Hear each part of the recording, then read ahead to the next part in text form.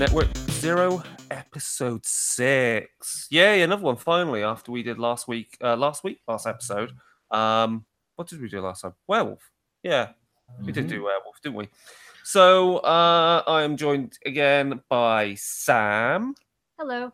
And I'm joined by our other regular host, James. Howdy. And I'm, of course, your regular host, Chris. So hello.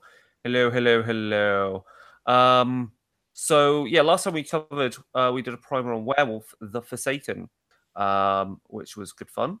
Some werewolf movies. And we're not going to talk about Mage, The Awakening, because I need to take some time to read through that one. And it's a bit easier to plow through, I think, because I know the setting is, I'm more aware of it. I've run Mage before. I think, James, you're quite aware of Mage the Awakening as a setting then as well, aren't you? Yeah. So instead, given that we're on the run-up to the International Gothic Association Conference in Manchester, and the fact that it is the 200th anniversary of Frankenstein by Mary Shelley this year, I thought we'd talk about and do a primer on Promethean the Created 2nd edition. But before we get into that crap, we just do our normal, what have we been up to, gaming-wise, horror-wise, watching things, yada, yada, yada.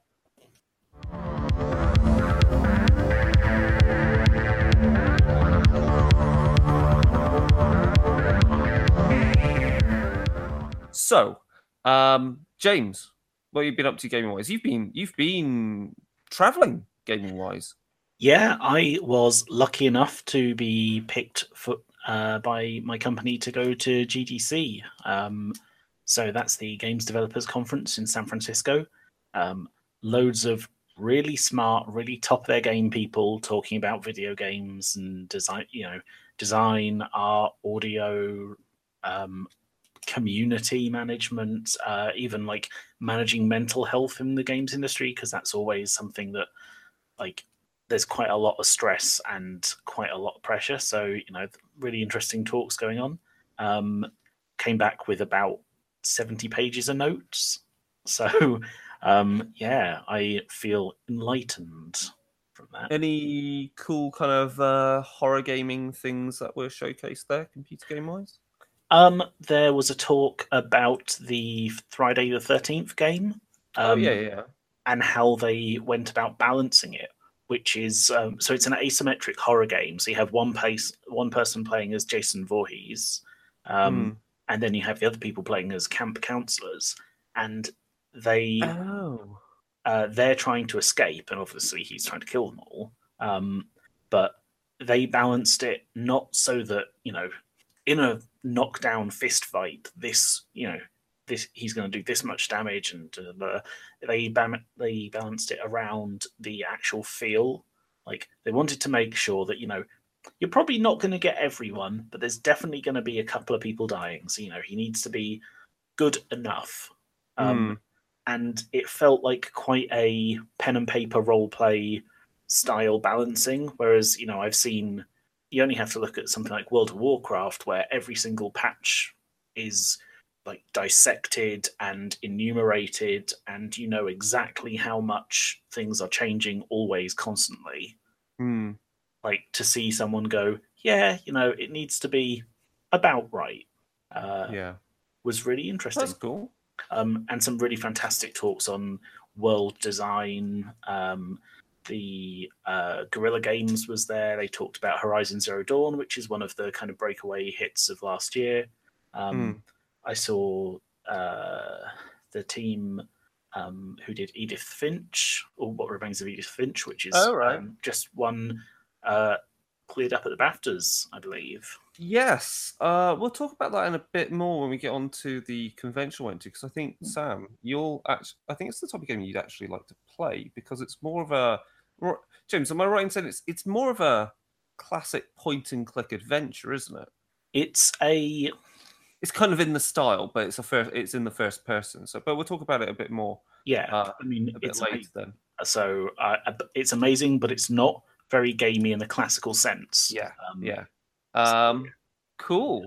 Anything else other than that? You've been playing some Kingdom Death, I guess. Maybe, maybe not. Oh, so I've been gearing up to play Kingdom Death. I've ordered some tokens to to help me keep track of all of the little moving parts and things Yeah. during the fights, and I'm also gearing up to play a little bit of Guild Ball. Oh, A nice. friend Okay. of mine is he keeps threatening to come around and play some games with me, but we've never quite managed to make our schedules match up. So um, I'm trying to figure out a good team for beating the Morticians because Yeah. oh my goodness, that Ovulus. Hmm. So, Sam, what's been going on? What have you been watching? I guess what you've been watching, what we've been watching, but I've been doing some gaming, so you can talk about other horror things. I'm not really sure if it's horror, but we started watching Westworld finally, Yes, it's which is highly excellent, of course. highly relevant to this episode's Yeah. topic. Tell us some more about how many episodes we're in. We're not that many episodes in. About 4, I Mm. think. And what has grabbed your attention compared to other genre TV? I think it's mostly that obviously it makes the concept of exploitation very clear, so it's not like other TV shows like Game of Thrones, which sort of show nudity and things like that, and sort of people's questionable motives. They don't really offer a critique on it, whereas Westworld is out and out coming to say this is exploitation, this is what the actual show is about, and about people's ethics and morals. And I think that's very important with what we're going to talk about today, and the feelings of those who are created. Yeah. As they become more aware of their situation. Yeah, it's really cool. Like the cast is really really good. Yeah. And it's quite engaging because obviously you can engage with the setting, like both through the created personalities of the hosts, who are basically the robots of the world, this created world, versus also the plots, that the underlying plot of the actual theme park itself. So yeah, so we're going to have to plow through some more of that, mostly tonight and this weekend before season 2 starts on Sky. Yay! What else we've been watching, or what else has grabbed your attention? We watched the Spanish horror movie Veronica, which is it's based on a true story that happened in the 90s with the death of a girl that was mysterious after she used a Ouija board. And it's a really incredible film, and it's very creepy. And I think maybe the scariness of it was a little bit hyped, but I did really, really enjoy it and thought it did some interesting things. And yeah, I just thought it was really great. But I do tend to really like the sort of female-led horrors, and sort of the fixation on like girls in puberty dealing with supernatural issues that arise possibly because of that puberty, and a sort of like coming of age thing. And it was kind of weird to me because as with a lot of female-led horrors, I was reading a lot of bad reviews of it from male critics who always seem to dislike female-led horrors, but they don't really say that's why. They just seem to sort of subconsciously have that idea that a female-led horror is sort of not very relatable and boring, and they use the word derivative a lot, but I think it becomes very clear that when you get these sort of privileged white men and they say things like, I didn't enjoy this movie because I don't understand why we're supposed to empathize with this girl or whatever, and it's just a very, I don't know, what would you say it is, Chris? Like a very of something that they can't possibly relate to a character unless it represents them somehow, which obviously you know, they've got representation everywhere, really. So, you know, and then comparing such a movie which is very thematically different to something that came out recently like The Ritual, and saying that they preferred The Ritual over this movie, but they're completely different films. And obviously the difference with The Ritual is that it has like a male cast. And it was like, oh, okay, I see what you're saying, that you find it instantly more relatable. I've just seen kind of a trend of this in sort of, you know, male critics saying things like people didn't like It Follows because they thought it was silly, in sort of the dilemma it was proposing with, you know, sort of the girl, the teenage girl, and it just seems to be that, you know, it's kind of a widespread problem to do with teenage girls or about teenage girls or anything that involves them in some way. Like, say, if a teenage girl likes a particular band or a particular movie or a particular TV show, it's instantly like, you know, shit upon by the media because, oh, teenage girls like that, or this is a teenage girl thing, like, meh. Yeah. As in, like, Bieber or whatever, or One Direction, and it's just, like, made fun of. And I think that's, like, a huge problem in society. So I don't know. What do you think? I think it's a similar. It's a similar problem of that you get with when Get Out. Certain critics of course, that, yeah, simply because they couldn't. They felt like they couldn't empathize with the character simply because of the difference of ethnicity, and it's like, really? Yeah, there were a lot of apologists too for the white characters in Get Out, and especially the girlfriend, with people actually coming up to the actress who played the girlfriend on the street and saying, she was hypnotized, right? You know, she wasn't, like, she didn't deliberately want to be part of it. And the actress, of course, was like, no, she was an evil Nazi. She was definitely part of it. Yeah. Like, she was willingly part of it. You know, that's like the scary thing, but people just don't want to believe that that's what it was, which is why they were saying that kind of thing. But yeah, it's a sort of pervasive issue also with a like LGBT movie that came out recently called Love, Simon, and I think in reaction to Call Me by Your Name winning Oscars and stuff, some people were saying, "Oh, do we really need another gay movie? Like, you know, do we need this?" It's like, I don't know. Do we need another straight movie? So yeah, that's my opinion. Yeah, no. But anyway, as you were saying with movies and representation and all that kind of stuff, like, it is a really narrow-minded viewpoint. And I mean that, yeah, like, I find that very frustrating. Like, I thought Get Out was like, it was a truly terrifying movie. Yeah, it really is. Yeah. And you know, I think trying to fight back against where some of this, I mean, it's like new.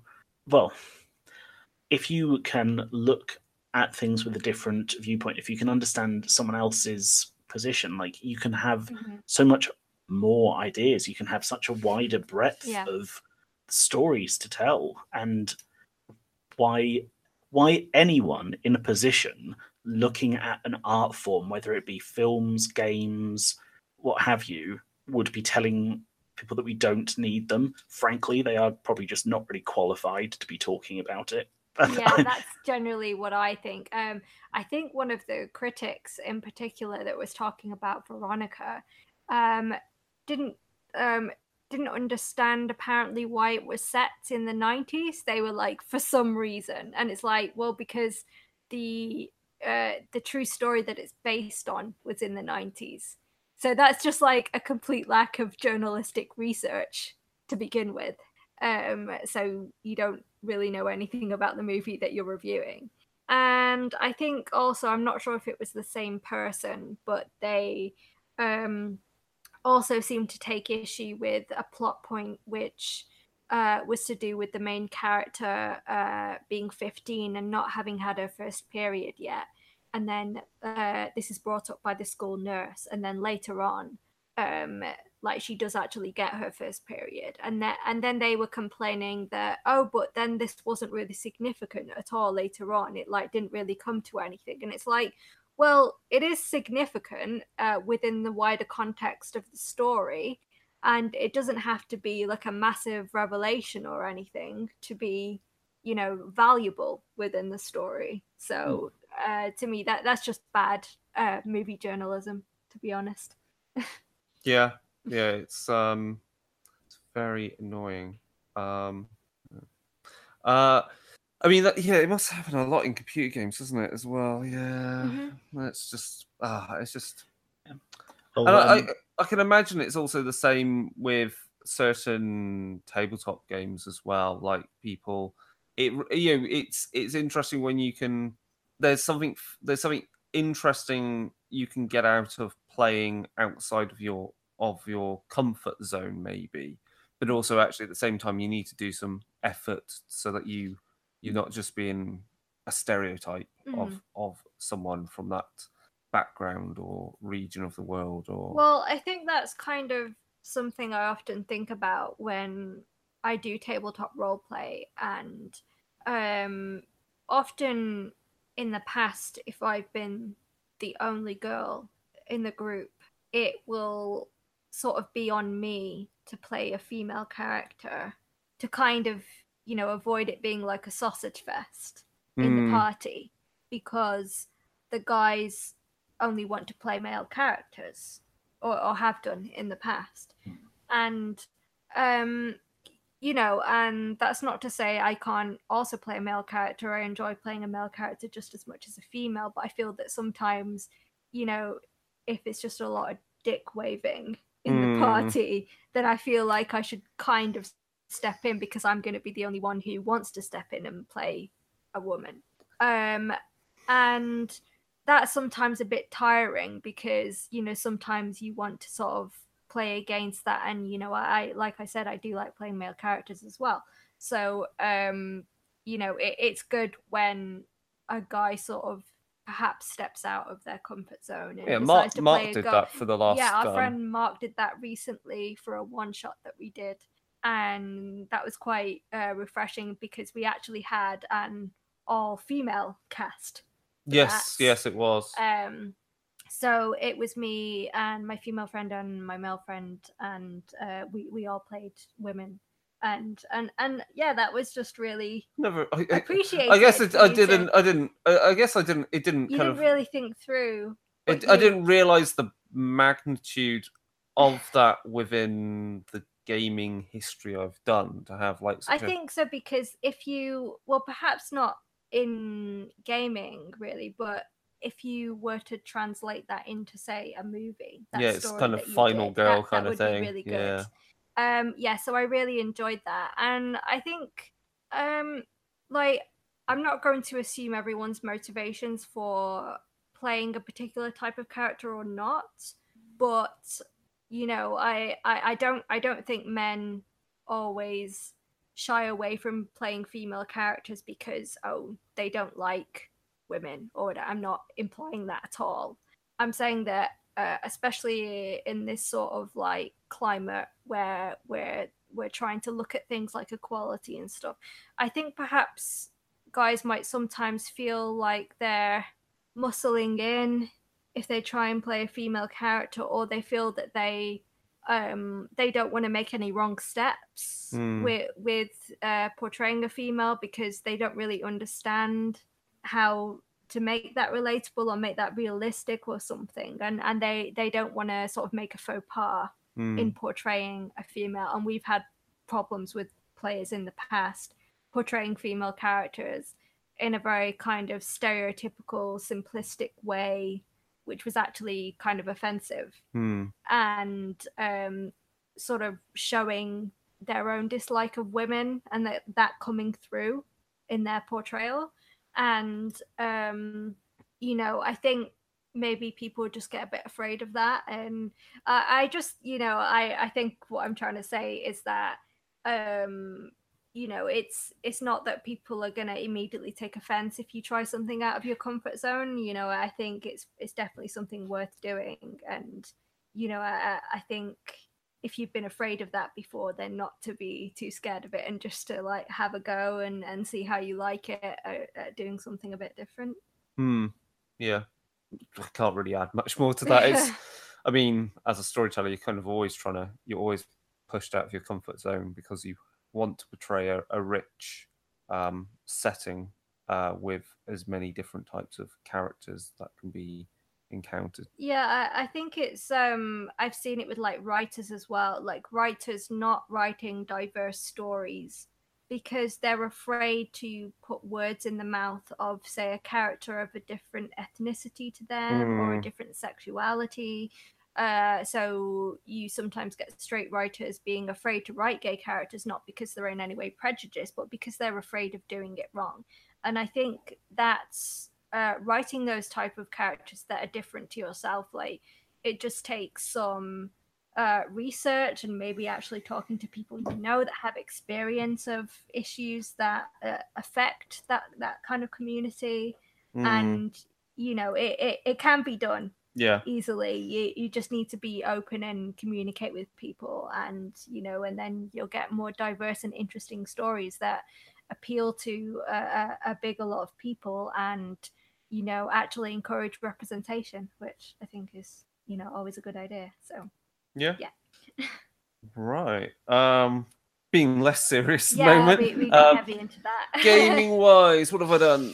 Necromunda, yeah, that's been great. That's been good fun. My G-Circle gang is doing quite badly. Maybe get a gaming tomorrow. I don't know. We'll see what happens. Introduced David, who's obviously you know, was, you know, in the past was host on the show, to Kingdom Death last night. Quite enjoyed it because yesterday was the Gaming the Gothic convention in Sheffield, which I will talk about a bit more. Otherwise, I don't think. Oh, I've been playing Outlast. Oh, right. And of course, that's a first-person survival horror where you can't fight. You know, you're just there with a video camera, and it's good fun, scary. You hide from things. I've heard you yelling quite a bit after It's like it. some bits are a bit frustrating because it's not so obvious where you need to run to get away from things. It'll be interesting to play through that and then start playing the second one. Yeah. So yeah, that's been good fun. I can't think of anything else gaming wise been up to other than painting toy soldiers as per normal. So I think we can move on to the news section of what things are going on and coming up. So yeah, let's do that now.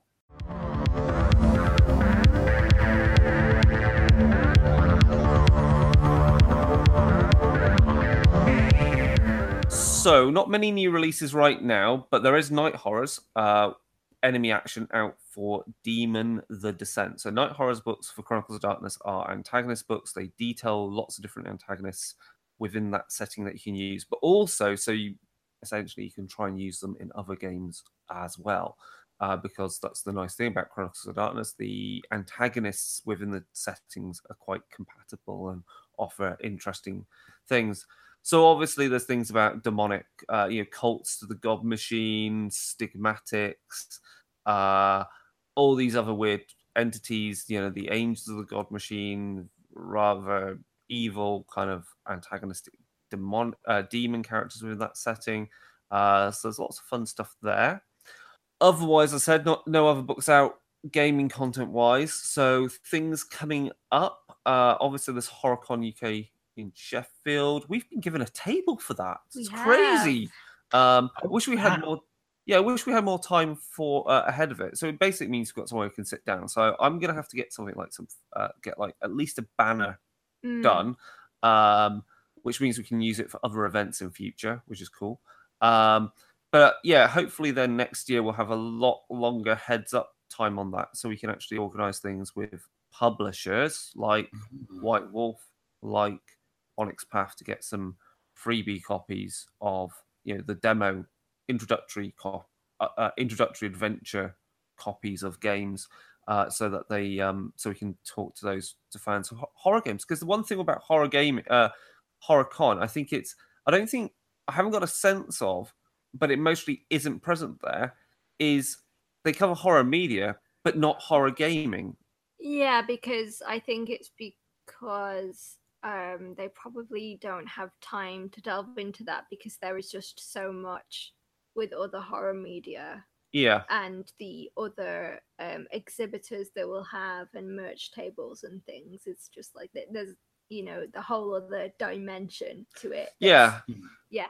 But it's a natural fit, and obviously computer gaming is, well, a huge industry, dwarfing so many things in media these days. And, for certain, horror gaming makes up a vast amount of gaming games out there, of both computer games and tabletop and live action role play and so forth. That it's a natural fit. So I think we just need to get a leg in the door and,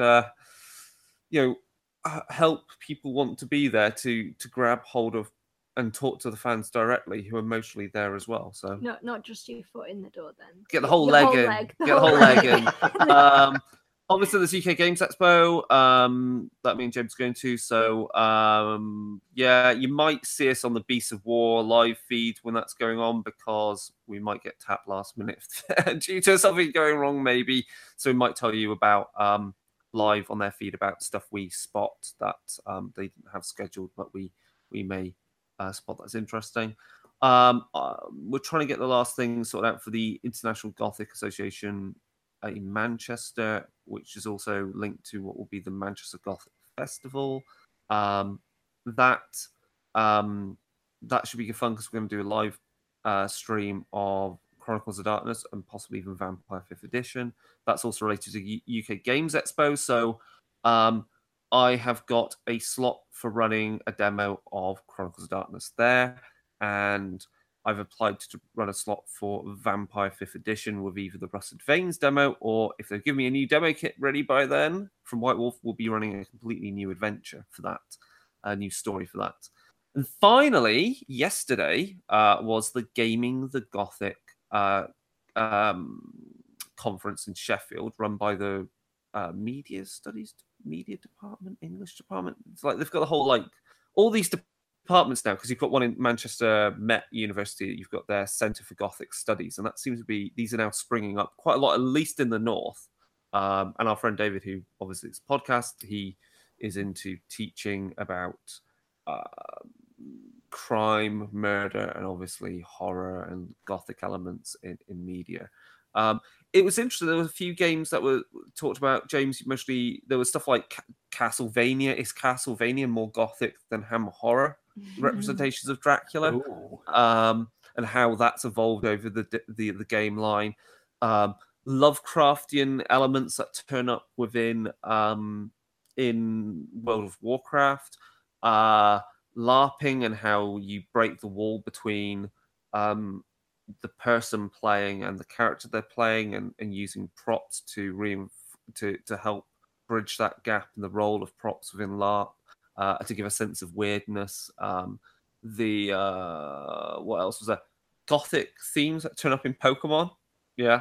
And then also games like the one that you mentioned, James, and something called Night in the Woods. Oh yeah, Night in the. I've heard really good things about Night in the Woods. Yes, and I've not got round to playing it yet.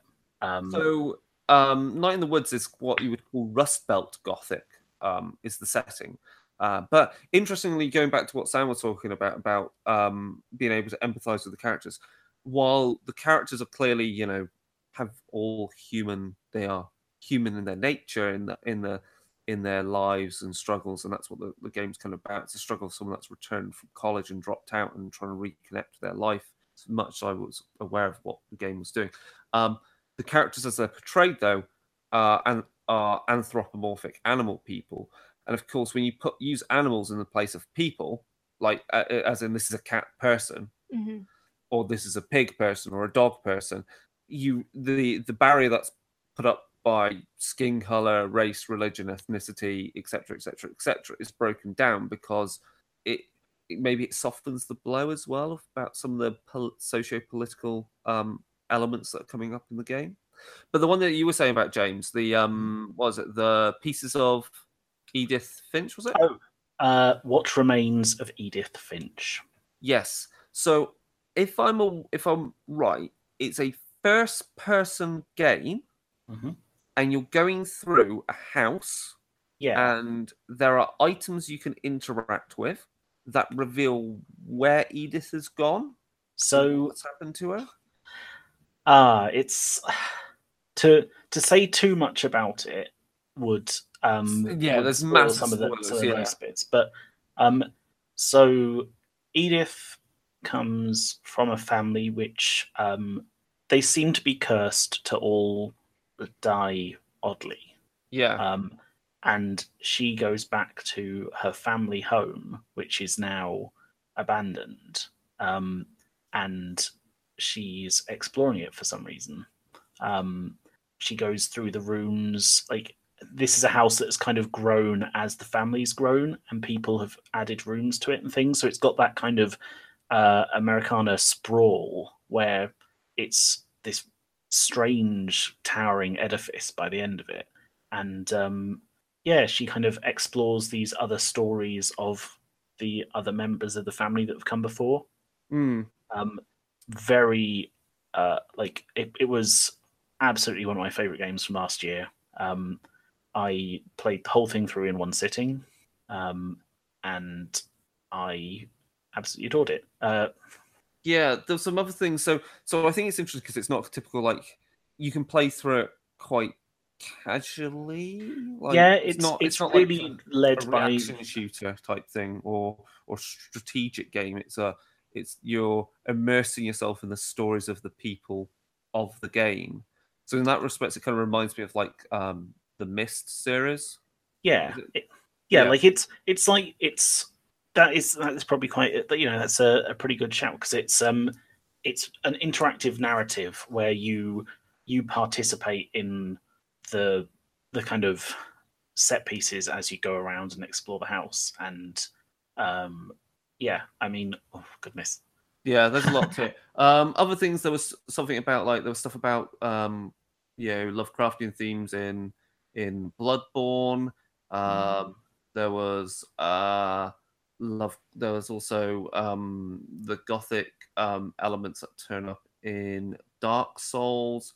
The Gothic the Gothic theme of the tyrant, so Dracula is a tyrant of a form, and the idea of tyranny through mental manipulation and how that all interrelates. And that was with respect to the game The Evil Within, that I now feel like I want to play. Oh yes, yeah. Then there was a close reading about Mordheim, the computer game, though, I felt, which was, I think, limited itself because I think talking about the computer game without referencing how it compares and contrasts to the tabletop game and the artwork established there and the story, the setting of Warhammer, kind of, you're losing a huge chunk about why Mordheim is the game it is and why it has those themes, styles, the look of it, the elements that are in there. And there was also about xenoarchaeology in No Man's Sky and how it's you're kind of like haunted by ancient civilizations. So it's almost kind of like the cosmic horror that is within No Man's Sky. It was really, really, really very interesting. And I felt like a rogue interloper outside of my nice little world of chemistry and computers and materials and science, and being able to engage with a topic which, due to things like this podcast and gaming, that I feel like I can engage with. So it was quite curious. It sounds totally rad. And if they do one next year, I think I might have to try and book a day off for it. Indeed do. So on that note, let's move on to the main topic, which is kind of gothic in its nature, which is Promethean the Created 2nd Edition.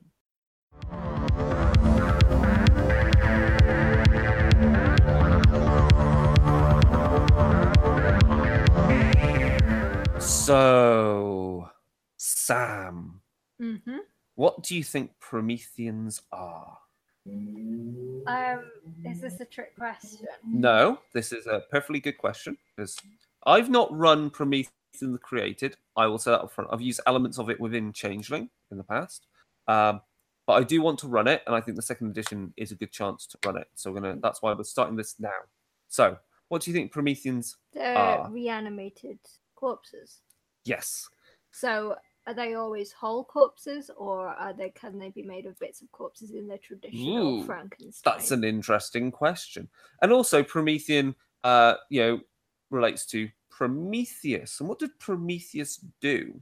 Well, kind of a lot of things. But he stole fire from the gods. That's his most famous escapade. And then there's also creating Pandora. Mm-hmm. And all the sins that go with unfortunately attributed with Pandora and a certain box. But these things will turn up in our discussion about Promethean. So yes, Promethean are created from the dead and reanimated. They can be made from a single corpse or from parts. But essentially, no matter how you reanimate them, they will always have what's known as a disfigurement, so that they will, much like changelings have their mien, which hides their true nature. Prometheans have their power, their innate ability to hide what they are, but their disfigurements do show. The most important thing is, though, do Prometheans have souls? No. No. So they're not true humans. They look human. They attempt to live and act like humans, but they are not human, and they have trouble understanding humans. So the game is about playing a reanimated person who lacks a soul, who wants to become human, and they may have been created by either an alchemist type character, so a demiurge, or by another Promethean who has performed creating another Promethean as part of their journey to becoming human. So yeah, you can be created in many ways. There are many different alchemical processes that can be done to do this, and then over the ages there have been many rituals and so forth to do it. The key thing is, and go back to Prometheus, is that they're animated by Azoth, which is the divine fire. So it comes from this other realm, and it comes from this source called the Principle. So the Principle is like a force for change in our world, in the world of in the Chronicles of Darkness, and Azoth is one kind of form. So it's like the main furnace within a Promethean.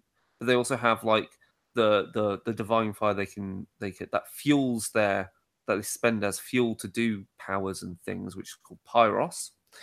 But Pyros is more like the controlled form of it. There is also the controlled form is more called Elpis, which means hope. And then there's the uncontrolled form, which is called Flux. So Flux is about chaos. So you can see there's this control, chaos, but both lead to change and manipulation of both the world around you and yourself. So ultimately, Prometheans are on a journey to become human and to essentially gather more and more Azoth to generate within them this stuff called vitriol, which is kind of like a fluid, which is a condensed form, which allows them to change things within them.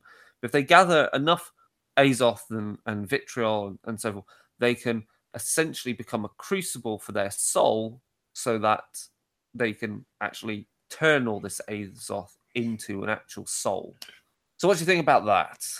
What themes are interesting about this? Can I go for one? Yeah, James can. While I have a think. So these things, like Prometheans, they aren't human, but they want to become human, and that I think is quite an interesting exploration because a lot of people there's the I know certainly around my friends there's or people my kind of age group, there's the whole like, wow, when did I become an adult? When did I have to do all these things? I have to kind of discover how to be a grown up and how to do all this stuff myself. And we are all as humans discovering how to be humans. Like there isn't really a notebook that we get handed with all the tips and tricks and things. We have to discover all of that ourselves. So in some respect, it does mirror the human journey through life. Yeah, I realize that's a little bit wide and weaving, but I think it means that you can come to it from a point of empathy when playing these characters, which is something that I often struggle with a little bit with some of the other supernatural creatures. Yep. Well, I think actually kind of related to that is, or possibly the same thing, but delivered in a different conceptual sort of way. So, if you're familiar with the term liminality or a liminal space, right. So people often make jokes about liminal spaces being things like supermarkets in the middle of the night or things like that, that don't feel quite real or not particularly one place or another. Right, okay. Right. So liminality in anthropology, it's from the Latin word limen, meaning a threshold. Okay.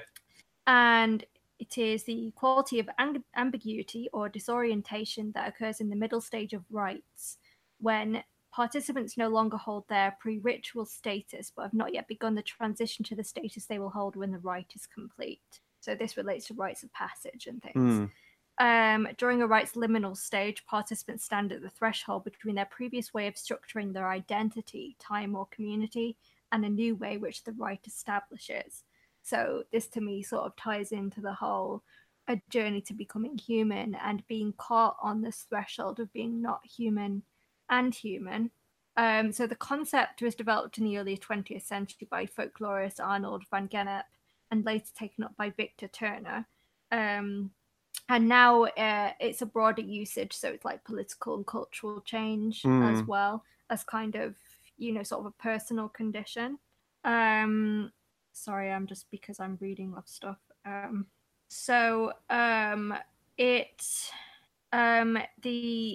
The stuff regarding Van Gennep talking about rites of passage in 1906 was talking about a sequential structure, a threefold structure which is made up of the following components: preliminal rites or rites of separation, which is a stage that involves a metaphorical death, and the initiate is forced to leave something behind by breaking with previous practices and routines. And then liminal rites or transition rites, which is a destructive nature of a rite, and post-liminal rites, where the initiate is reincorporated into society with a new identity as a new being.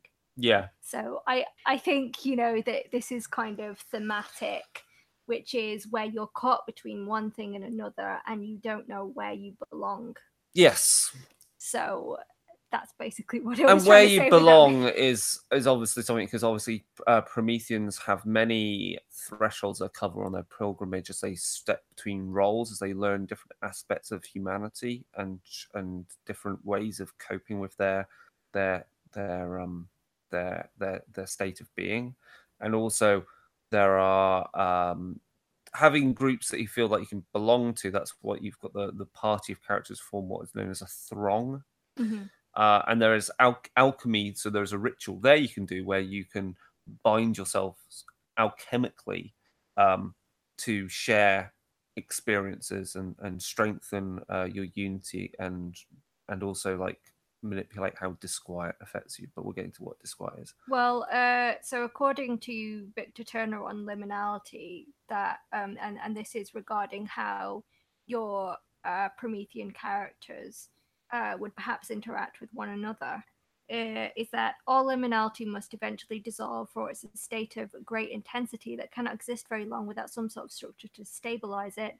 Either the individual returns to the surrounding social structure, or else liminal communities develop their own internal social structure. Okay. So we might return to that as we go on with things. Yeah. So Prometheans obviously aren't people, real people, and their Pyros, their Azoth, also radiates, and it causes issues like disquiet. So depending upon what lineage of Promethean you are, and we'll get into lineages, people will react to you negatively in some particular manner. So, like the villagers going after Frankenstein's monster. Yeah. And then also you have what's known as the wasteland effect, which is where your Pyros kind of is bleeding into the world around you and is causing issues and problems, which is a troubling matter and has an impact on the game.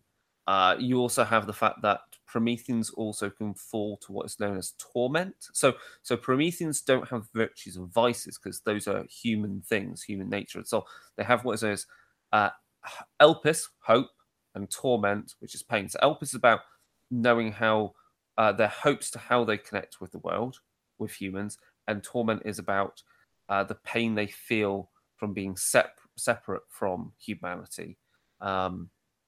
So along the pilgrimage, which is what they're doing to come to the new dawn. The new dawn is where they become human.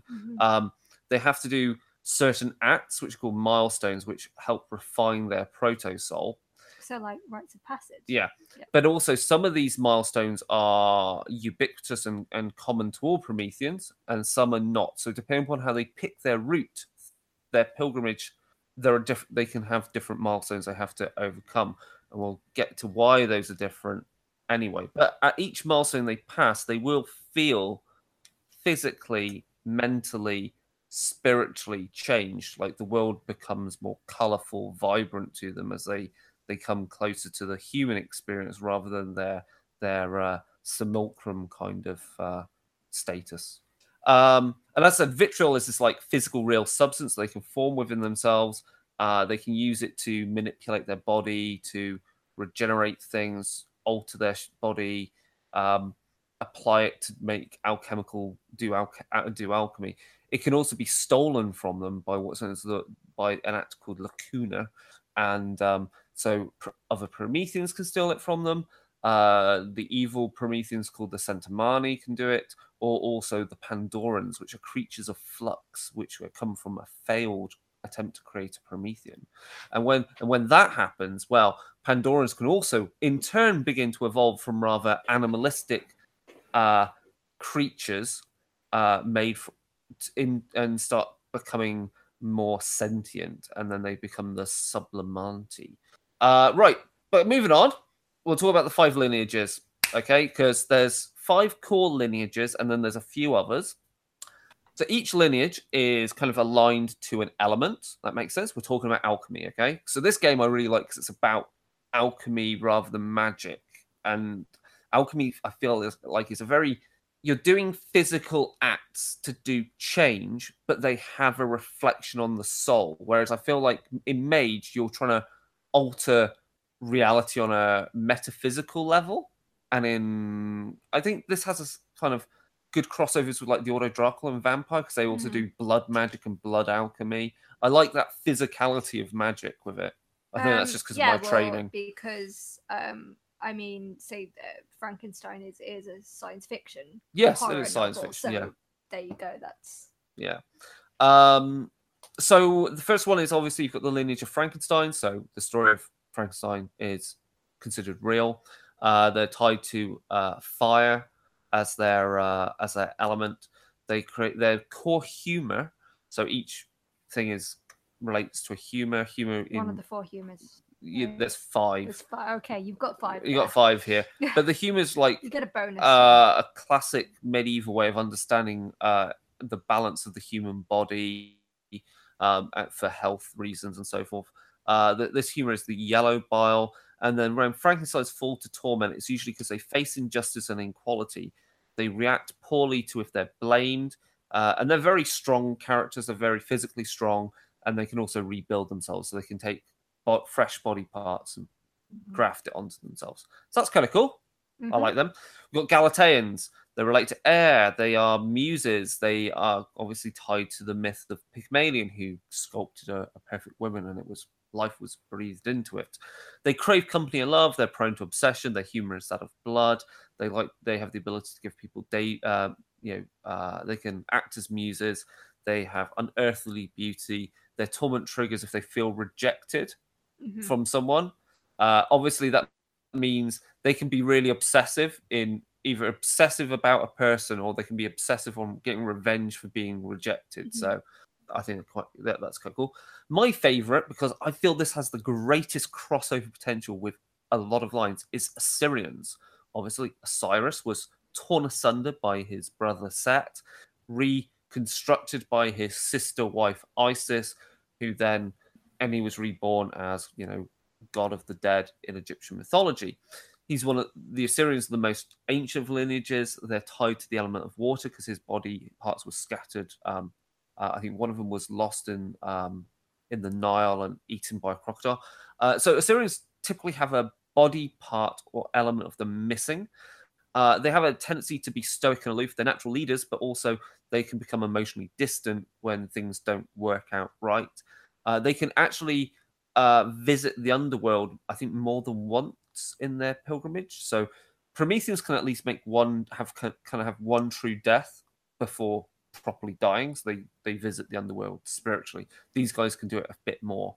Their humor is that of phlegm, in the classic sense, and torment triggers off failure. They can talk. They can get corpses to speak, and they can revive from the river of death. And as I said, their element is water. Tammuz is a Sumerian myth. He is a golem. Depending upon whether he's a golem or someone that was buried in the earth and reanimated, they're typically very hard workers. They have bodies that bear an inscription upon them, which means they have this weird thing, an interesting relationship with language about how they learn it, but also because they've been inscribed with certain words, it means they have particular specialities with certain skills, like they get more specialities. They can withstand emotional hardship. They tend to be restless in nature, insomniacs, irritable, forgetting how to speak, normally when torment triggers. They're slow to anger, loyal, meticulous. Their humor is that of black bile. The last of the 5 main lineages is Olgan. They're tied to spirit as their element. So they're a what can I think of it? Mongolian shamanistic mythology, where the body is kind of like pushed into twilight, shredded apart and put back together, but they're missing the soul. So their humor is ectoplasm. So these guys can interact with ghosts, spirits, ephemeral beings, and they wish to protect to protect people. They wish to become more human. They try to protect their throng. You can see unseen threats. Torment drives them to feel isolated from the world, and they have abilities that means they can act with almost like the fluidity of a ghost. So they can act without distraction because they can shift their senses. And as I said, they can interact with things in twilight. Then, getting back to kind of Westworld, we've got things like the Unfleshed, which are things that were machines and things that were made to look human. So all the other ones, right, are reconstructed from humans. Yeah. These are things that were never human. And they have a thing that they were servile. They like their service to be respected. Their humor is that of oil. They're kind of toxic in that sense. Their torment is that their personality will drain away. They can act violently in a machine-like manner. So the idea is like, imagine you've got a machine like, our favorite new robots that pour you drinks, but they're being made to look more and more human. That is could be one of the Unfleshed. The Extempore are basically things that don't have a lineage, they don't have progenitor, they don't have a demiurge. They are spontaneous creation by the divine fire. Essentially, it's a pick and mix for those. Or they can be a failed creation that didn't result in a Pandoran, but also didn't follow the lineage of their creator, Promethean. So that's your pick and mix lineage. And then I think I can't find it in this book. I wish I could. It's first edition, and I think they're a really interesting type of created. There's the ones which are the atomic touched. So their divine fire is related to atomic energy. Okay, so you can see that their wasteland effect would be like causing like cancer to people and stuff like that. So that's the lineages. Opinions. I think they're all interesting. in different ways. The ones I'm immediately drawn to, well, I'm a big fan of Mary Shelley, so the sort of original Frankensteins are very interesting to me. And sorry, I'm just looking at the notes now, so I can read them again. And the Unfleshed, as you just said, because Westworld is a really interesting concept to me, and there's a lot of I don't want to say similar stories, but about like Android and stuff. Androids. Oh, sorry, Chris is just trying to communicate to me without words. Yeah, and just like kind of as they achieve a greater consciousness and things like that. Yeah, androids were something added in later in the line, but I think they've now properly put it into the game. James? Yeah, wow. There's so the Frankensteins were the ones that came to mind straight away, but it's interesting to see. Well, it made me. Oh, sorry. Oh, so yeah, the Frankensteins are the ones that come to mind straight away. But it's interesting to see the other types. The Tammuz, I feel, maybe that's a little bit too close to the way that my normal day-to-day work is, where you're really kind of locked down into this work and you go through it and you just step through. I can see a lot of reflection of just the current structure of working. You're doing these repetitive tasks day in, day out. I'd probably go for something a little bit more interesting though. Like, I think the Ulgan sound interesting, but the Siren as well. Like, leave the worry about leaving a part of yourself behind when you are trying to make this journey forward. Every time you go into the realm of the dead, you're leaving something. So you're trying to walk forward whilst also potentially losing yourself along the way. Yeah, the Assyrians are really cool.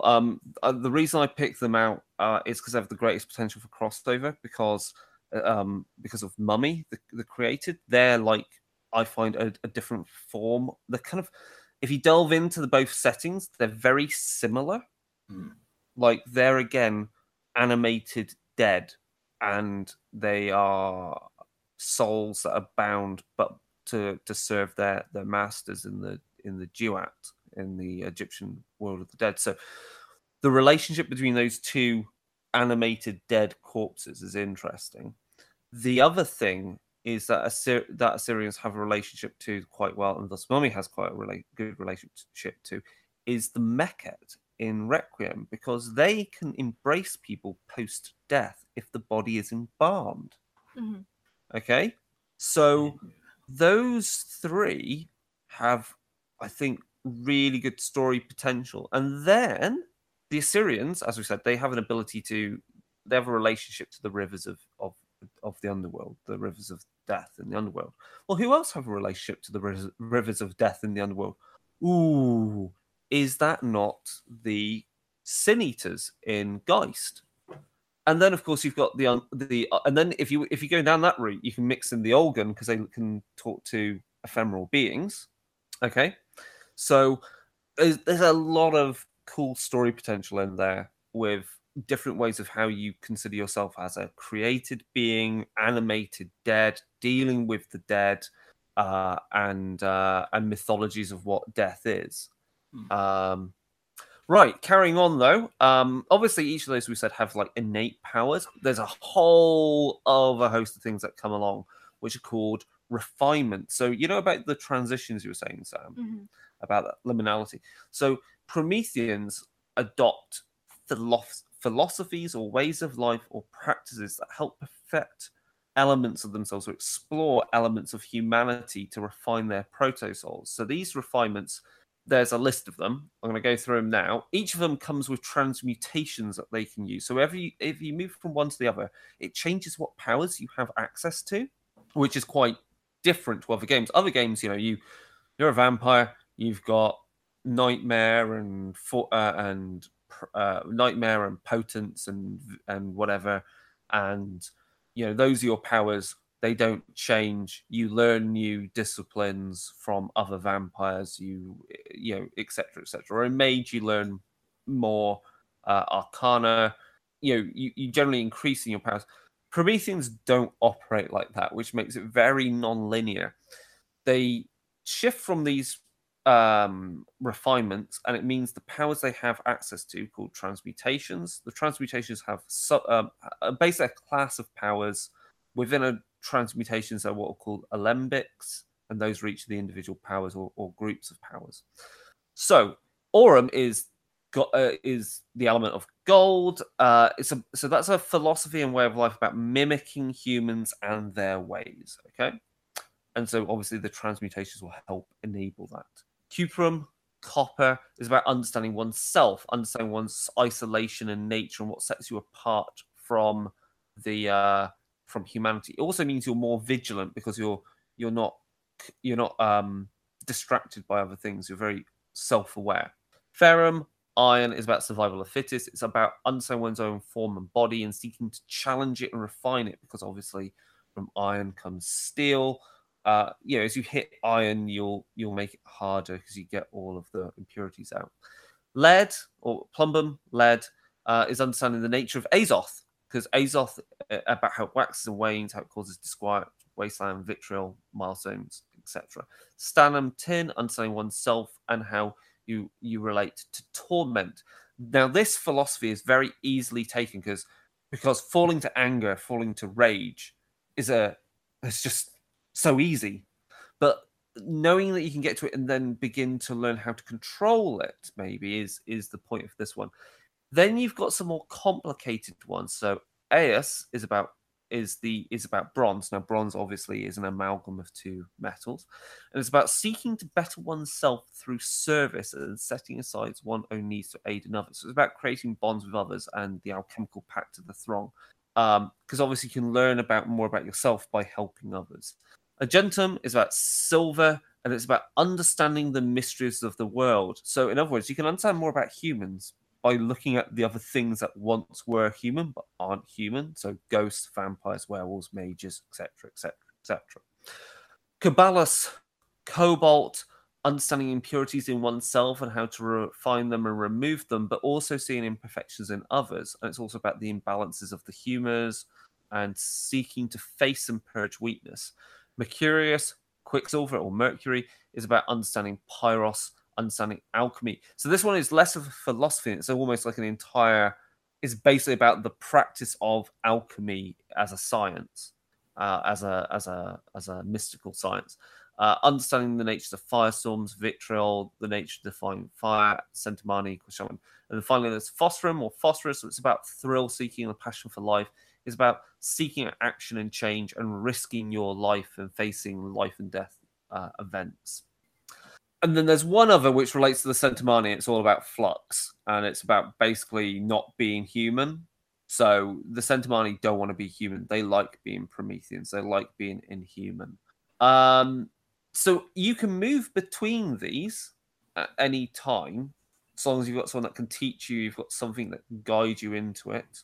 And as you're in that that refinement, there are certain roles that you can take on that teach you about humanity. And as you perform that role, once you've learned it and you pass the milestone in that, you can then unlock further powers, more of the particular transmutations.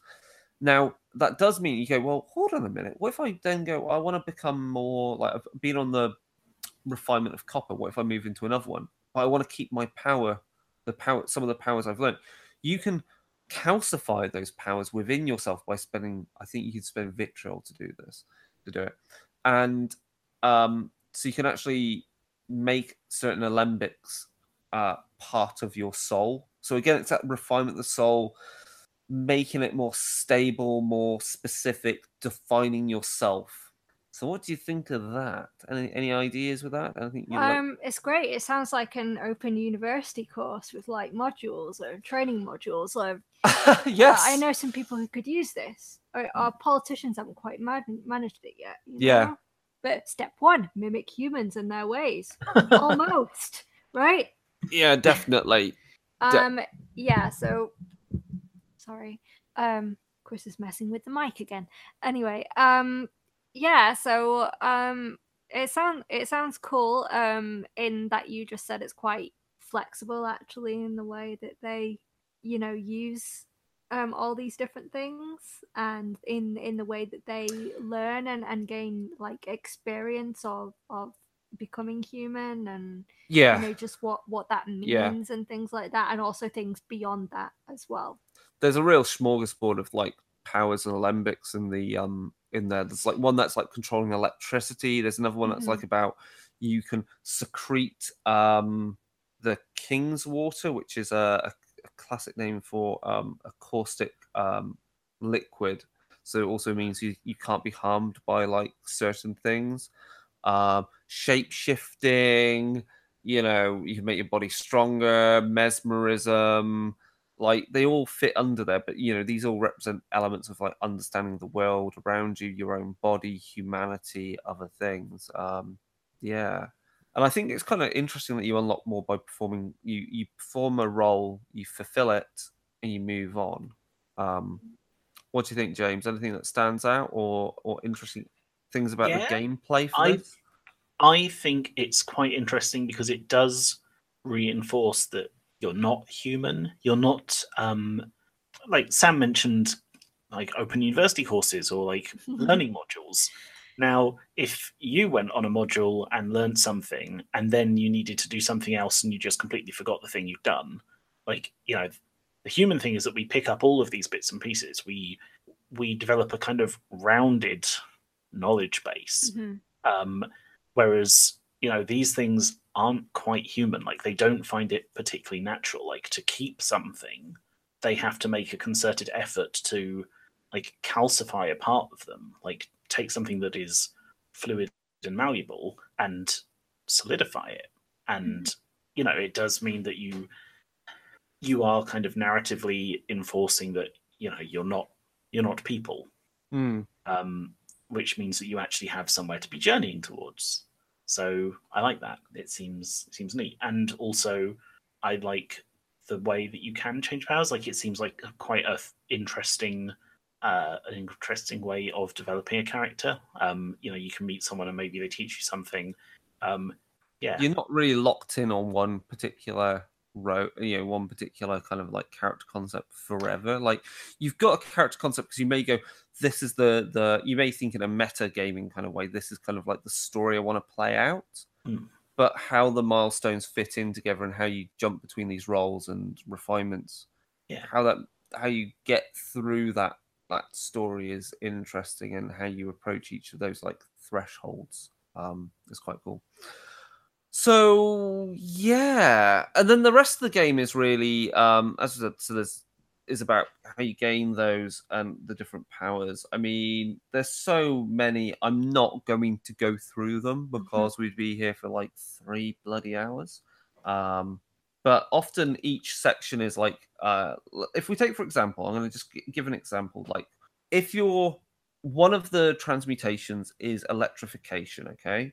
You charge when you use the transmutations from the powers of the transmutation, you power it with Pyrus. Now, when you do this, it can reveal your disfigurements, and thus you're going to get into why it triggers disquiet, people reacting negatively to you. If you don't want to do that, it means you get some negative conditions, so you feel, because you're trying to restrain your powers. But some of the way these work into it, the alembics fall into different things. So, for example, electrification has Machinus, which is control over the fine electrical flow and the influence of electronics. Arc, which is an aggressive discharge of electricity. Oscillatus, which is electromagnetic pulses. And Imperatus, which is control over gross electrical flow. So you can see how many of the other transmutations are control, change, big control, and chaotic control, or they look at different aspects of that kind of class of powers. So you do get quite a, you only initially say, if you've just started down whichever refinement and it gives you access to electrification, you only get access to, say, you choose, I'll have all the powers that come with Machinus first. And then once you complete that role within that refinement, and each refinement has like 3 or so roles, you can unlock another set of alembics that you can start using. So again, it's that character growth and learning to control. You have great control of your soul, and thus get greater control over yourself and the things around you. Now, it doesn't really leave us much more to say on the Promethean themselves. So we've got a few things we can say about the world they're in. So as I said, they cause disquiet, which is about how people react negatively to them, and this normally happens when Prometheans expend Pyros and reveal their self. As they grow in power, they radiate Azoth, that refined crucible of the divine fire, and things will notice it. So the more powerful you are, you're easier to notice because you're just like some like big lighthouse of energy. And the things that will notice you are other Prometheans, potentially alchemists that want to tear you apart and take your vitriol and Pyros and use it for their own experiments to refine themselves. Alchemists are generally people that want to make themselves more than human, which Prometheans find a bit weird because they just want to become human, not have these powers anymore.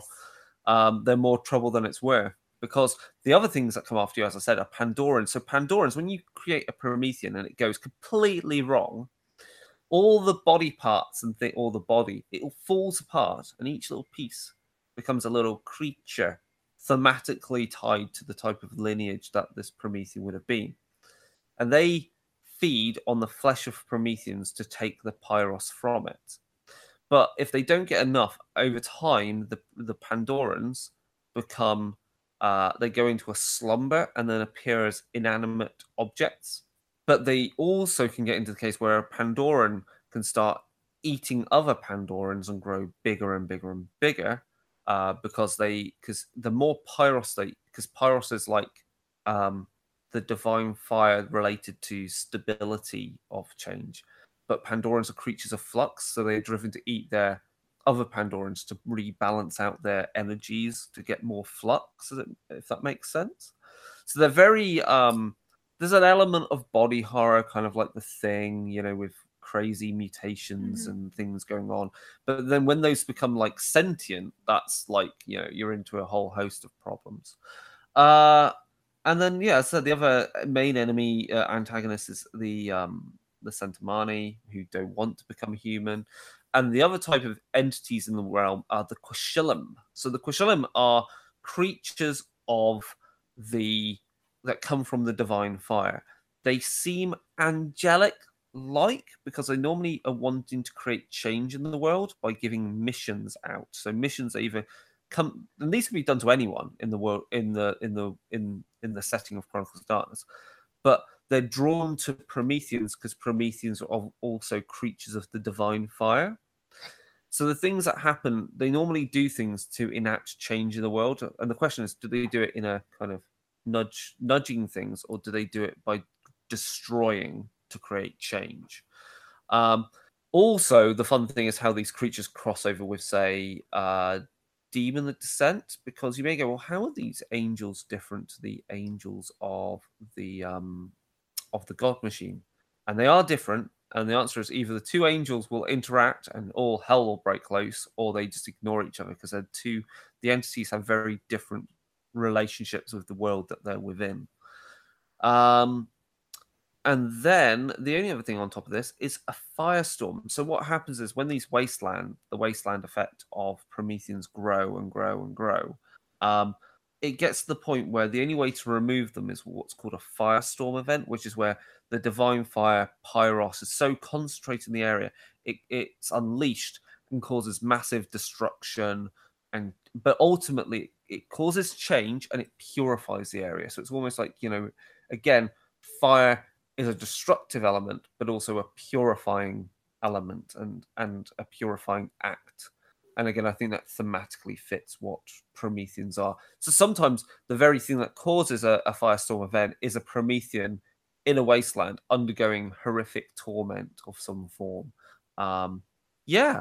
So any other points people want to raise? Any other themes that you kind of like within this, within what I've spoken about? James? So the Pandorans do sound like they could be amazingly body horror-y. I mean, I'm remembering us watching The Void at your house. Yeah.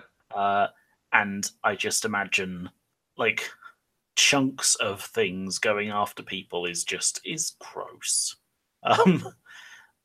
Very unsettling. And it seems a lot to me kind of like the sort of more modern interpretations of like homunculi and stuff, which of course doesn't strictly always mean a miniature human form anymore. It's, you know, like creatures that are purely sort of created, right? And there's a particular homunculus video on YouTube by a Russian guy, which I'm sure is largely faked, but it's really terrifying to watch. Every time I think about it, I feel really freaked out because homunculi is really creepy to me for some reason. So yeah. I think it's interesting, the idea. I think the theme of created people and how it can go wrong, and that sense of uncanny valley. Yeah, and it's a sense that it's not supposed to exist, and this is very, very wrong. That's just a sort of sense that to watch videos like that's what I get a sense of, that it's just deeply wrong. I think also Promethean taps into like ideas of body dysmorphia. Dysmorphia, yeah. So, and how I guess Pandorans and the Centimani are an extreme representation of how you feel. Like they physically are a manifestation of how you feel you don't look or feel the way you should be. Yeah. It's I think because I think what despite how even a Promethean would look on the outside to humans, you know, what they see themselves, and not even necessarily just their true selves, as in like you said, like in Changeling, that their true selves are like, you know, they can see each other's.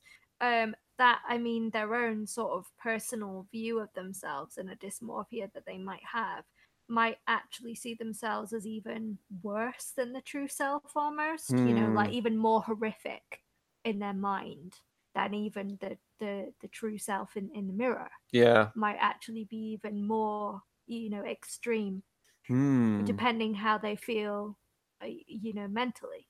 Yeah. And emotionally. Yeah, I mean, so my view of running the game, because of Disquiet, and like part of the game has like Prometheans also have kind of like a homeless, you know, like how you get the you know, in what was I going to say, in Mad Men, you know, the marker that was on why can't I think of his name? What? Don Draper, when he's a kid at his home, and a traveling worker comes to his house, and he shows that there's the traveler kind of sign etched in to say, this is a good, the guy here is bad, like a cheapskate for the work. So that kind of language, those markers, exist within the Promethean culture, because the idea of a pilgrimage in the game is not just in the term of their soul, but it was also like an actual physical pilgrimage as well, because of the wasteland effects, because of Disquiet, and they feel apart from humanity, that you're forced also to travel. So I've always had it in my mind, the way to run this game is kind of like Supernatural, like it's a road trip, but I would set it in Europe, because then there's lots of like cool places you can go with the game and things to see. It's funny you said about Don Draper, because I thought you were just going to say that Don Draper is not human, clearly, and is trying to learn to be one.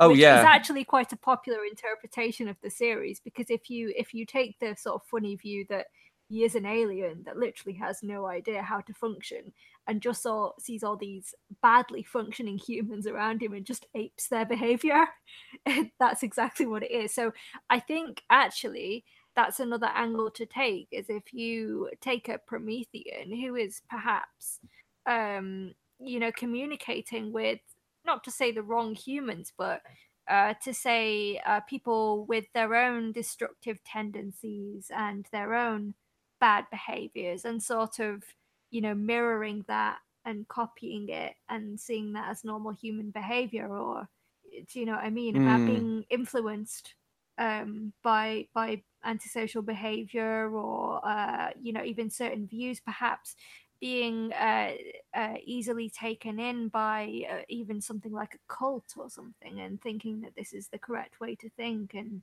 this is the human way to live, or this is the only way to live, or becoming deeply invested in religion somehow. And that's definitely one of the refinements, is about interacting with ideas of like of organized faith, and but becoming perhaps too invested in yes it, or invested perhaps in any particular behavior that they grab onto as an identity, and see this as connecting them as being human and sort of an anchor, when it might not be the best way to conduct themselves as a human. Well, that is actually seen as a negative thing within the game. So if that's exactly what I'm saying. If you stalling on your pilgrimage is a bad thing, and so staining just one refinement for the sake of it and thinking that is it is not good. Also, the kind of realizing that human behavior is not exemplary a lot of the time, and perhaps not even wanting to be human sometimes, because of seeing, well, look at what humans do to each other, and like, do I want to be a part of this kind of warmongering community that seems to incite violence and hatred, with them kind of, and again, being stuck in sort of that liminal space, and on the threshold, straddling a threshold, because they are discomforted by their status as something non-human, but also see how much humans get up to, which is bad or considered evil in some respects, and wondering if they really want to be a part of all this, and whether they want to join this. I was going to say something else about liminality then, that with Victor Turner's interpretation of liminality is that it's he attributed a positive connotation to liminal situations as ways of renewal, but liminal situations in the modern era, in actual fact, can be rather quite different, which are periods of uncertainty, anguish, even existential fear, a facing of the abyss and void. So, it's like sort of being caught between a rock and a hard place, of being non-human and being human, and not really sure which you want to identify with based on the downsides of each, and being stuck in this void, perhaps. I think we've definitely demonstrated there's a lot of philosophical, soul searching in this game to be done. The other thing I was going to say is actually, compared to the first edition, and just looking over it, and I've not got time to go into this at all, but the rules like Disquiet and the Pilgrimage and the Milestones are much more structured than it was in the first edition, and Disquiet is toned down a bit so that you can interact with.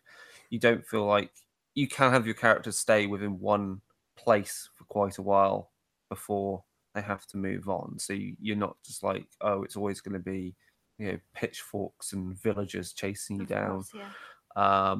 So that's been altered somewhat. Anything else, James? Man, I'm prepared for the bit where we talk about inspiration and influences. That's fine, because I think we've covered everything. So, as a good primer for people to delve into and get an idea of what the game is. So yeah, let's talk about inspirations.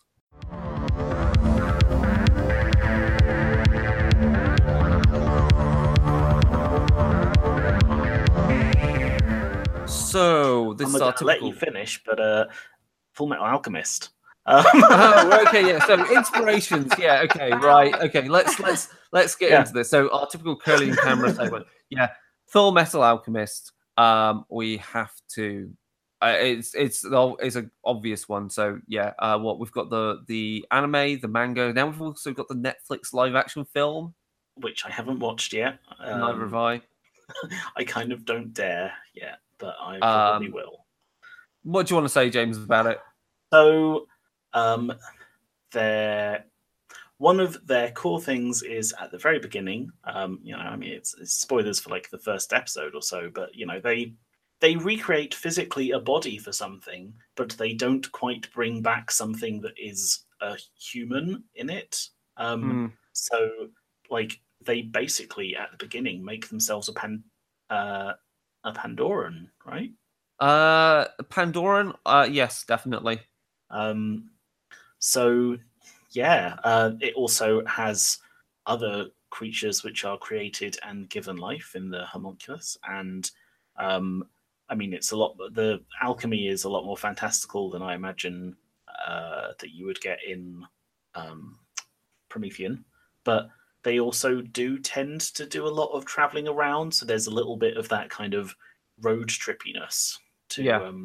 They really have to try and understand the philosophy of it to get to the point where they can become human again. And I mean, Al is literally trying to become human again, right? Yeah, Al is pretty much your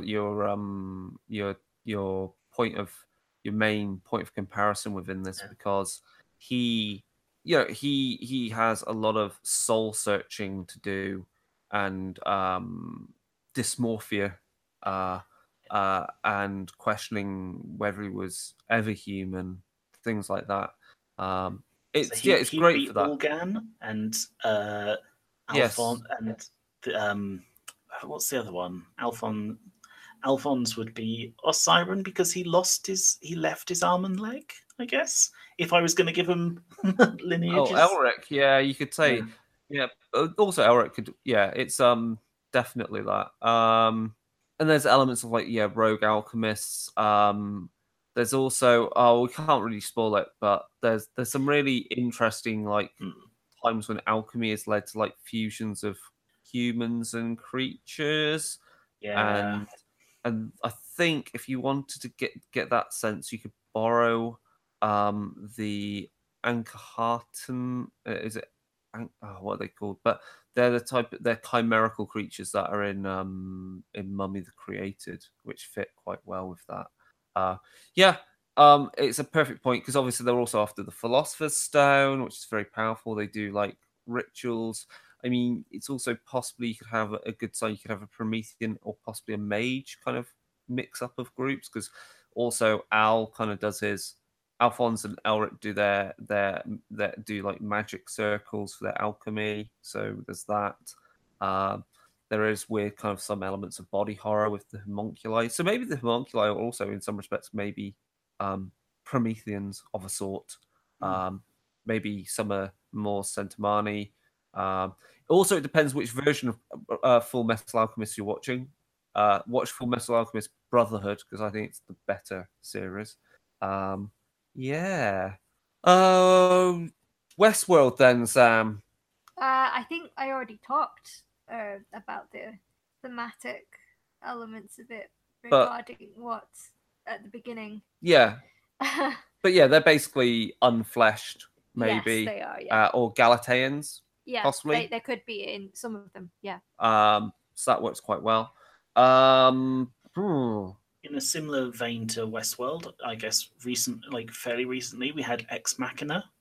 Yes, and Blade Runner. Yeah. Blade Runner, I think, again, is a good example of creative people questioning what they are and overcoming the limitations of their state.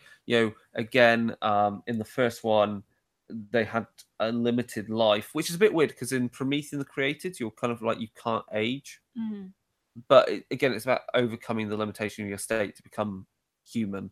And what does it mean to become human, and things chasing you down and being jealous of what you are or what you lack and distrusting you. What else is there? I'm going to do a video game one. Go on. So it's a little bit out there as a suggestion, but it's Tacoma, which involves you going to a space station to recover an AI core. Okay.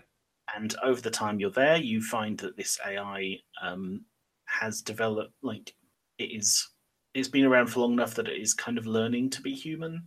Okay. From people, and that could be something interesting because it's quite a narrative-led game. It's another one like What Remains of Edith Finch, where you can kind of snoop through everyone's chronological data, so everything's recorded, and you can kind of rewind conversations and things and butt in on them, and you kind of see the relationships it develops with humans and how it kind of picks up from them earlier and then kind of uses that later. And it's kind of seeing that growth. Yeah. Possibly also related to that, it's really easy, slow hanging fruit. Terminator series, there's some elements you can mostly strip from it and say, yeah, that's some kind of like, animated being. Sam, you want to talk to us about Frankenstein? Yes, I do. Hammer horror. Yeah, go on. I want to take the floor now. So I'm just finding my little notes. So there's a lot of films, and of course there are a lot of film derivatives of Frankenstein or involving Frankenstein type creatures, including Frankenhooker, which is really not worth it. It sounds a lot more fun than it is. Reanimator has some elements. But I was going to start from the beginning. Go on then. So there's actually two lesser known film adaptations that came before the James Whale version for Universal. Yeah. But they're lost films, unfortunately. And the first was made by Edison Studios in 1910. And wow. So it's 16 minutes, or it was 16 minutes because we can't find it now. It's impossible to find. It's lost. It has Frankenstein chemically create his creature in a vat. The monster haunts the scientist until Frankenstein's wedding night, when true love causes the creature to vanish. For many years, the film was believed lost, but I think, oh, maybe it's not lost then. I actually thought it was. Okay, well. It's very rare, though, of course. So not really something you can find very easily. There is another adaptation in 1915 called Life Without Soul, which is about a modern-day Frankenstein creating a soulless man, played to much critical praise by Percy Standing, who wore little makeup in the role. It reputedly featured much spectacle. In the end, turns out that a young man has dreamed the events of the film after falling asleep reading Mary Shelley's novel, which is a bit shit. But anyway, there was at least one European film version, the Italian Il Mostro di Frankenstein, in 1921. That is a lost film, too. So we go on to Universal Pictures, which is probably the most famous and most sort of enduring image of the creature. Yeah. Played by Boris Karloff. It's directed by James Whale, and has a very popular sequel to Bride of Frankenstein from 1935, and followed by Son of Frankenstein as well. There's also The Ghost of Frankenstein, but by that time it's sort of descended into B-movie and less of a classic horror movie sort of vibe to it. And the studio started to combine Frankenstein with other monsters in, like, other features. And of course, then that culminates in Abbott and Costello meet Frankenstein. So that's a comedy. Yeah. Horror. So my opinion on Frankenstein by James Whale. I think James Whale was a great director. I think Boris Karloff was excellent. The general consensus of Frankenstein fans tends to be that the best monster was Boris Karloff, and the best Dr. Frankenstein is Peter Cushing, which I personally agree with, later on in the Hammer movies, which I'll get onto in a moment. But I don't necessarily think that Boris Karloff sort of trumps Christopher Lee in that department, just because the portrayals are extremely different. And with Boris Karloff, there's sort of more of an emotion to it. And just possibly as human as it can be, really. And then, whereas Christopher Lee's is, you can really tell sort of the vacancy and the emptiness of the monster, of something that really isn't human and isn't meant to be here and is angry about it. Rather than the kind of, depression that seems to come with Boris Karloff's monster. So Christopher Lee is more about the rage, I think, of the situation to me. Okay, yeah. So my personal favorite Frankenstein movie is The Curse of Frankenstein, which is a Hammer movie. It's the first color horror film by Hammer Studios, and it's from 1957. And like I said, stars Peter Cushing and Christopher Lee. And that really is more of a story that's less about the creature and more about the monstrousness of the creator, which I think is probably inspiring for games when you talk about alchemists and stuff and their motivations, because of course he's sort of, he's very sort of drunk on power at certain points and things that he feels he's able to do, and he's very motivated just to keep going, and despite the people around him who are initially helping him out with it, are saying this is wrong, we shouldn't be doing this, but he's just completely sort of he has a one-track mind with it, and just wants some sort of notoriety, and is kind of a sort of megalomania about it. So it has several sequels, and they sort of varying degrees of quality in there. I do like all of them because I'm a big Hammer fan and I'm a big Peter Cushing fan. But I would say, so the one that follows it, The Revenge of Frankenstein, that's pretty good. The Evil of Frankenstein is really good. After that, it's really it does some innovative things, the franchise, but although the sort of elements that are interesting along the way, the others aren't really considered as great as possibly the first three, or even the first two, or the first one, depending who you talk to. What's interesting about Peter Cushing's portrayal of the Doctor is that he is really a despicable person at many points, and he there are some different portrayals in the different movies because they're all like continuity errors and stuff where they completely disregard the previous films, but he's playing the same character.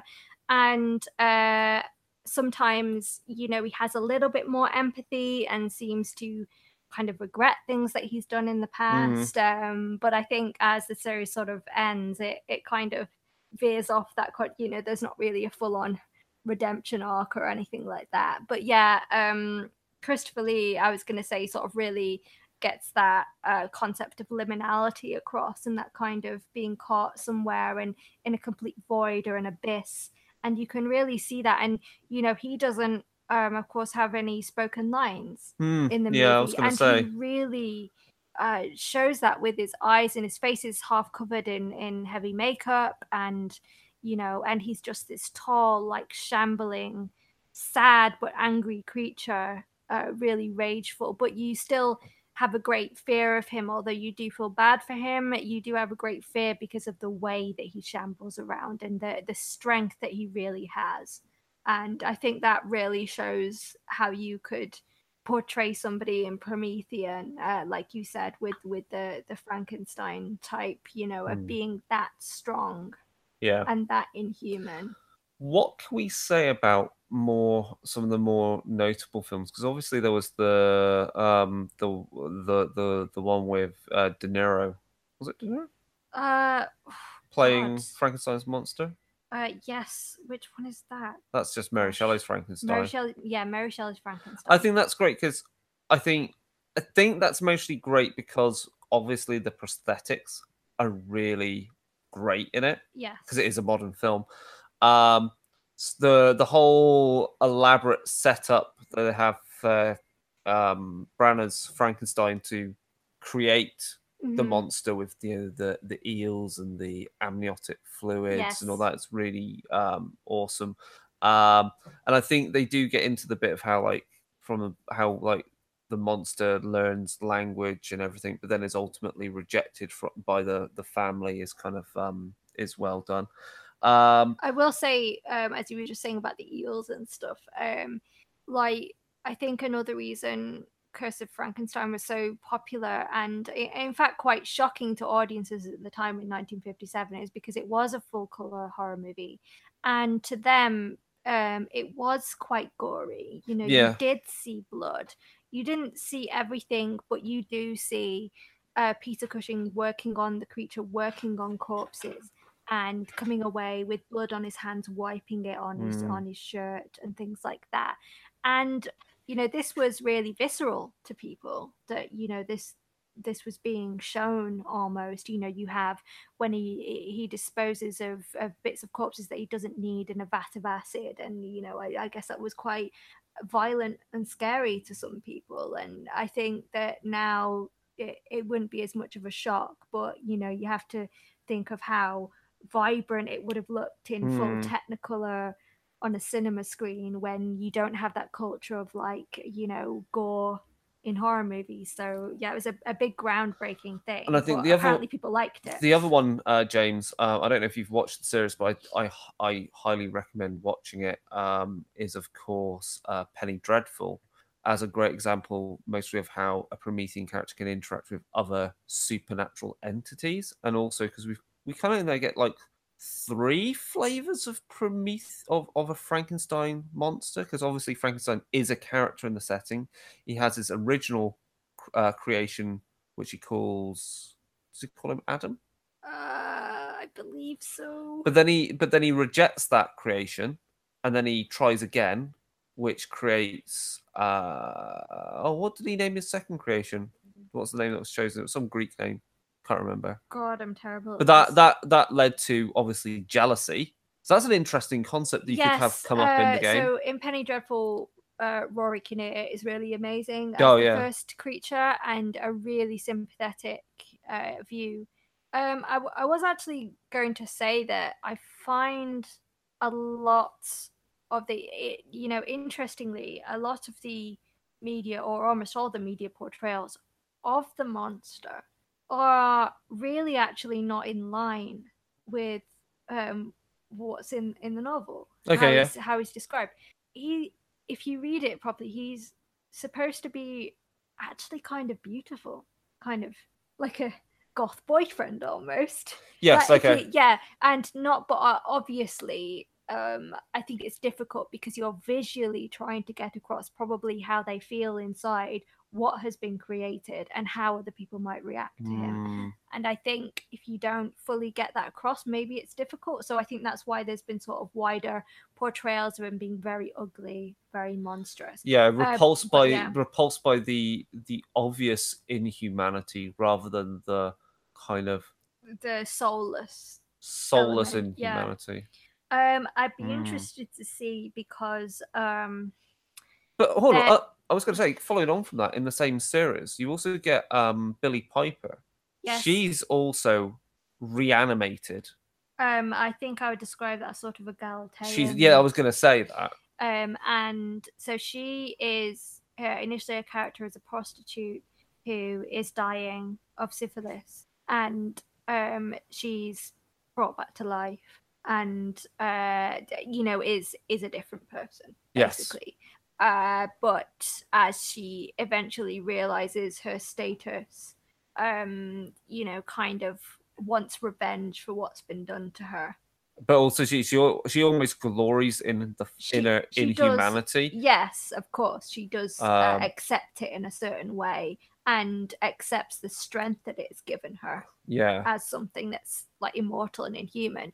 Also, in Penny Dreadful, the portrayal of Victor Frankenstein is one of the best ones I've seen in modern media. Oh yeah.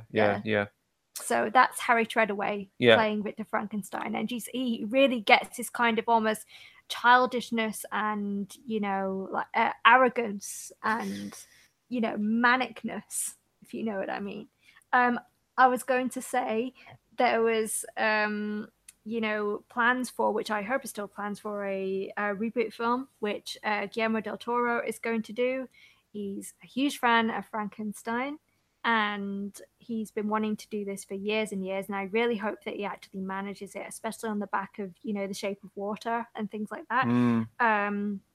So he has cited Frank Darabont's near-perfect script, which evolved into Kenneth Branagh's Frankenstein. He wants it to be a faithful Miltonian tragedy.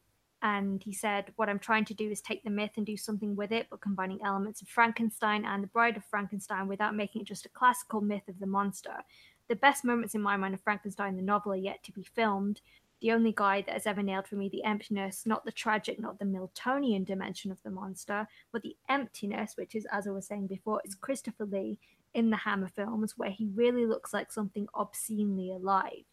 Boris Karloff has the tragedy element nailed down, but there are so many versions, including that great screenplay by Frank Darabont, that was ultimately not really filmed. Also, I think, as an important thing, Guillermo del Toro has also cited the amazing artist Bernie Wrightson's illustrations as an inspiration. Now, I wish I had a copy of Bernie Wrightson's Frankenstein. I do not. I need to get my hands on one. It's about £100 for me to do that. Yes, because I believe it was first published in like 1984, and then in the 90s it was kind of printed, and it's possibly been reprinted since then. But obviously, it's kind of like gold dust. So it's really beautiful. If you can actually Google that and look at the pictures, if you've not heard of it before, then definitely do that. Unfortunately, the production of this Guillermo del Toro Frankenstein has kind of halted because he's been doing other things. But I'm sure he really wants to still do it. Really happily for me, it's going to be a period piece, so it's going to be faithful to the novel. And also that, of course, he has cast his frequent collaborator Doug Jones in the role of the monster. Duh. Yeah. So apparently, Jones stated that he learned of this news the same day as everybody else, as Guillermo del Toro just said to the press, of course, it's going to be Doug, without consulting him. But he said, in his mind, if that's what he decided, then it's done. It would be a dream come true. So that really sounds like a dream team, and I'm so excited if it actually happens. So I'd really like them to get on that, please. I'm going to finish with a few things that I think are interesting. I think you could get some of the body horror element, obviously from The Thing, also from Splice. Oh, yes. Yes, okay. That's an interesting movie. Because Splice there, I think it may be good for like a form of Pandoran or Sublimante. Also, I think that's interesting because it leads you down like the modern kind of concept of what a Promethean could be. Like, as I said about chimera, genetic modification. What is that creature? Is it soulless? Is it human? Yeah. It may be some weird animal hybrid thing that looks human, acts human, isn't human, but then eventually does become human. And then related to that, also on the kind of chemistry gone wrong, biology gone wrong. It's the Lazarus effect, where you've got someone that dies, they use a... that was a straightforward, seemingly straightforward reanimation, resurrection of, the character dies as a result of... This is what they're actually trying to do, by the way, in the lab. They resurrect a dog after it's dead. But they're not really ready to go to human stuff yet. But they have to due and to they an have accident. to because she has an accident, is accidentally electrocuted in the lab, and the guy, her partner in it, is obviously desperate to save her, and the people in the lab are desperate to save her, and that's the only thing that they can try is to do that. And it works, but unfortunately, there are some drawbacks. Yeah, because obviously she feels like she goes to hell. She starts hyper evolving. She basically like injects herself with the magical the alchemical fluid they're using, the whatever thing it is, scientific thing they say it is, whatever, but that causes more and more evolution within her. But because she's been to hell, like this is the character is like an atheist, or at least She fears hell is real because she has something she did in her childhood. That's changed her. That kind of relates to something else that's in Promethean, is the idea of like there's a shared azothic knowledge. So when a Promethean wakes up, they do know rudimentary basics of how to act as a human, like the basics of eating, sleeping, drinking, shitting, whatever, because that's kind of like a biological memory. Yeah. But if that's all tainted by the memories of the body parts of the person you were, yes, and that also turns up within the game as well. So that's kind of cool. I think that in that movie it really gets across like the rage again. Oh like, yeah, really mega does. ragey. Yeah. I'm trying to think if there was another computer game or board game stuff. I mean, there's other biohorror. Obviously, if you want to get some other ideas, Unhallowed Metropolis has some great Frankenstein monster kind of concepts in there and biology. There's also other games which you can mostly draw from as well. Possibly look at Iron Kingdoms with ideas of like alchemy. Not for inspiration of how to play the characters, though. There's tons of Frankenstein. There's the Frankenstein Chronicles right now on TV that I think we need to watch. It's got Sean Bean in it. He don't die, I don't think. That's all right. Good for him. Not yet, anyway. And there's mostly other Frankenstein monster films that we've not mentioned, but probably because we haven't watched them all. Frankenstein can go in a bin and burn. And also, even though I love James McAvoy, Victor Frankenstein. That was fucking trash. A terrible, terrible, terrible movie, and you shouldn't watch it ever. That was terrible, yeah. And possibly there's mostly Star Trek episodes somewhere that always cover this classic science horror element of created people and the meaning of them. One, Data. He's unfleshed. Yeah. He's unfleshed. He wants to become human. He even gets some human flesh in Star Trek First Contact. And the Borg are kind of like the opposite representation of that. And Lore, his brother, who enjoys being what he is, doesn't want to become human. Anything else, James? Any last ideas? Oh, what have I got here? I can't think of computer game ones. Computer game ones are kind of weird because often you fall into the unfortunate RPG trope of being a murder hobo. You pretty much just... Like, video games generally have you go from location to location. Oh, crumbs.